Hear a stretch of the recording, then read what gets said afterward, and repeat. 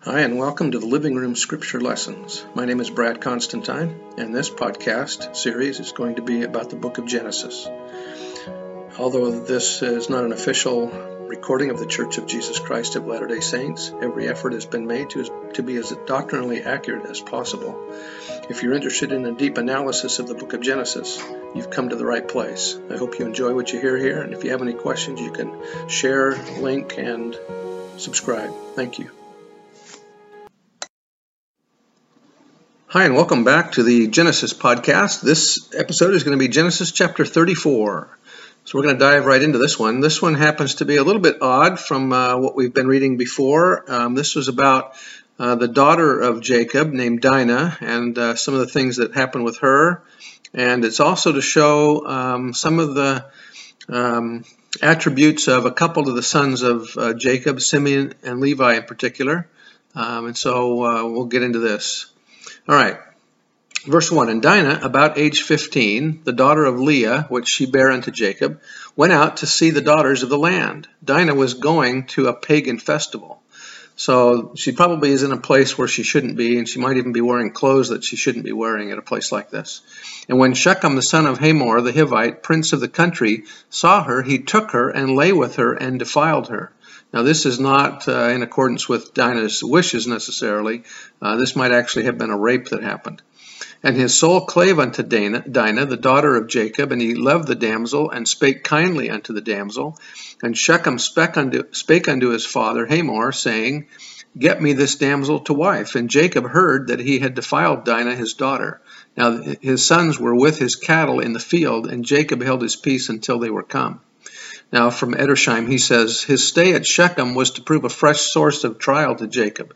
Dinah, his daughter, at that time, as we gather, about 15 years of age, in the language of the sacred text, went out to see the daughters of the land, or, as Josephus, the Jewish historian, tells us, to take part in a feast of the Shechemites, a more terrible warning than that afforded by the results of her thoughtless and blameworthy participation in irreligious and even heathen festivities could scarcely be given.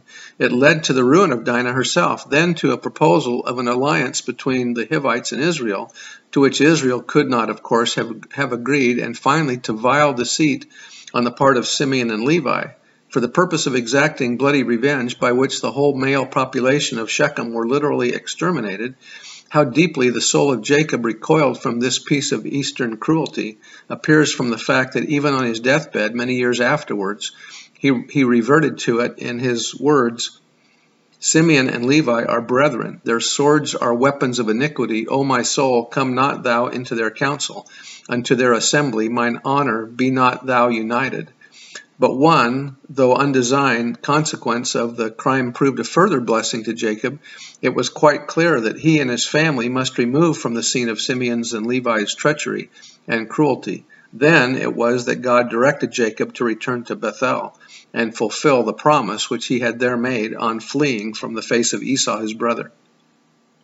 Verse 6, And Hamor, the father of Shechem, went out unto Jacob to commune with him, and the sons of Jacob came out of the field when they heard it, and the men were grieved, and they were very wroth, because he had wrought folly in Israel in lying with Jacob's daughter, which thing ought not to be done. And Hamor communed with them, saying, The soul of my son Shechem longeth for your daughter. I pray you give him to wife. Now, remember that Dinah's not back home. She's still with this guy. And make ye marriages with us, and give your daughters unto us, and take our daughters unto you. And ye shall dwell with us, and the land shall be before you. Dwell and trade ye therein, and get you possessions therein. And Shechem said unto her father, and unto her brethren, Let me find grace in your eyes, and what ye shall say unto me I will give. Ask me never so much dowry and gift, or even so high a dowry, and I will give according as ye shall say unto me, but give me the damsel to wife. And the sons of Jacob answered Shechem and Hamor his father deceitfully, and said, because he had defiled Dinah their sister, and they said unto them, now this is the Septuagint that adds a couple things here. This is Simeon and Levi, brothers of Dinah, sons of Leah, said, We cannot do this thing, to give our sister to one that is uncircumcised, for that were a reproach unto us. But in this will ye consent unto you, we will consent unto you, if ye will be as we be, that every male of you be circumcised, then will we give our daughters unto you, and we will take your daughters to us, and we will dwell with you, and we will become and we will become one people. But if ye will not hearken unto us to be circumcised, then will we take our daughter, and we will be gone. And their words pleased Hamor and Shechem, Hamor's son. And the young man deferred not to do the thing, because he had delight in Jacob's daughter, and he was more honorable than all the house of his father. And Hamor and Shechem his son came unto the gate of their city, and communed with the men of their city, saying, These men are peaceable with us. Therefore let them dwell in the land, and trade therein. For the land, behold, it is large enough for them. Let us take their daughters for us for wives, and let us give them our daughters. Only herein will the men consent unto us for to dwell with us, to be one people, if every male among us be circumcised as they are circumcised. Shall not their cattle and their substance and every beast of theirs be ours? Only let us consent unto them, and they will dwell with us. So now this looks like their motive is really not just Dinah, but to take possession of Jacob's stuff as well, or at least to use it communally. Verse 24, And unto Hamor and unto Shechem his son hearkened all that went out of the gate of the city, and every male was circumcised, all that went out of the city, or all that went out of the gate of his city. And it came to pass on the third day, when they were sore, that two of the sons of Jacob, Simeon and Levi, Dinah's brethren, took each man his sword, and came upon the city boldly, and slew all the males. Now, is this justifiable? And they slew Hamor and Shechem his son with the edge of the sword, and took Dinah out of Shechem's house. So it looks like they actually are rescuing Dinah, and went out. Dinah was being held apparently against her will. The sons of Jacob came upon the slain and spoiled the city, because they had defiled their sister. They took their sheep and their oxen and their asses, and that which was in the city and that which was in the field, and all their wealth and all their little ones, and their wives took they captive, and spoiled even all that was in the house.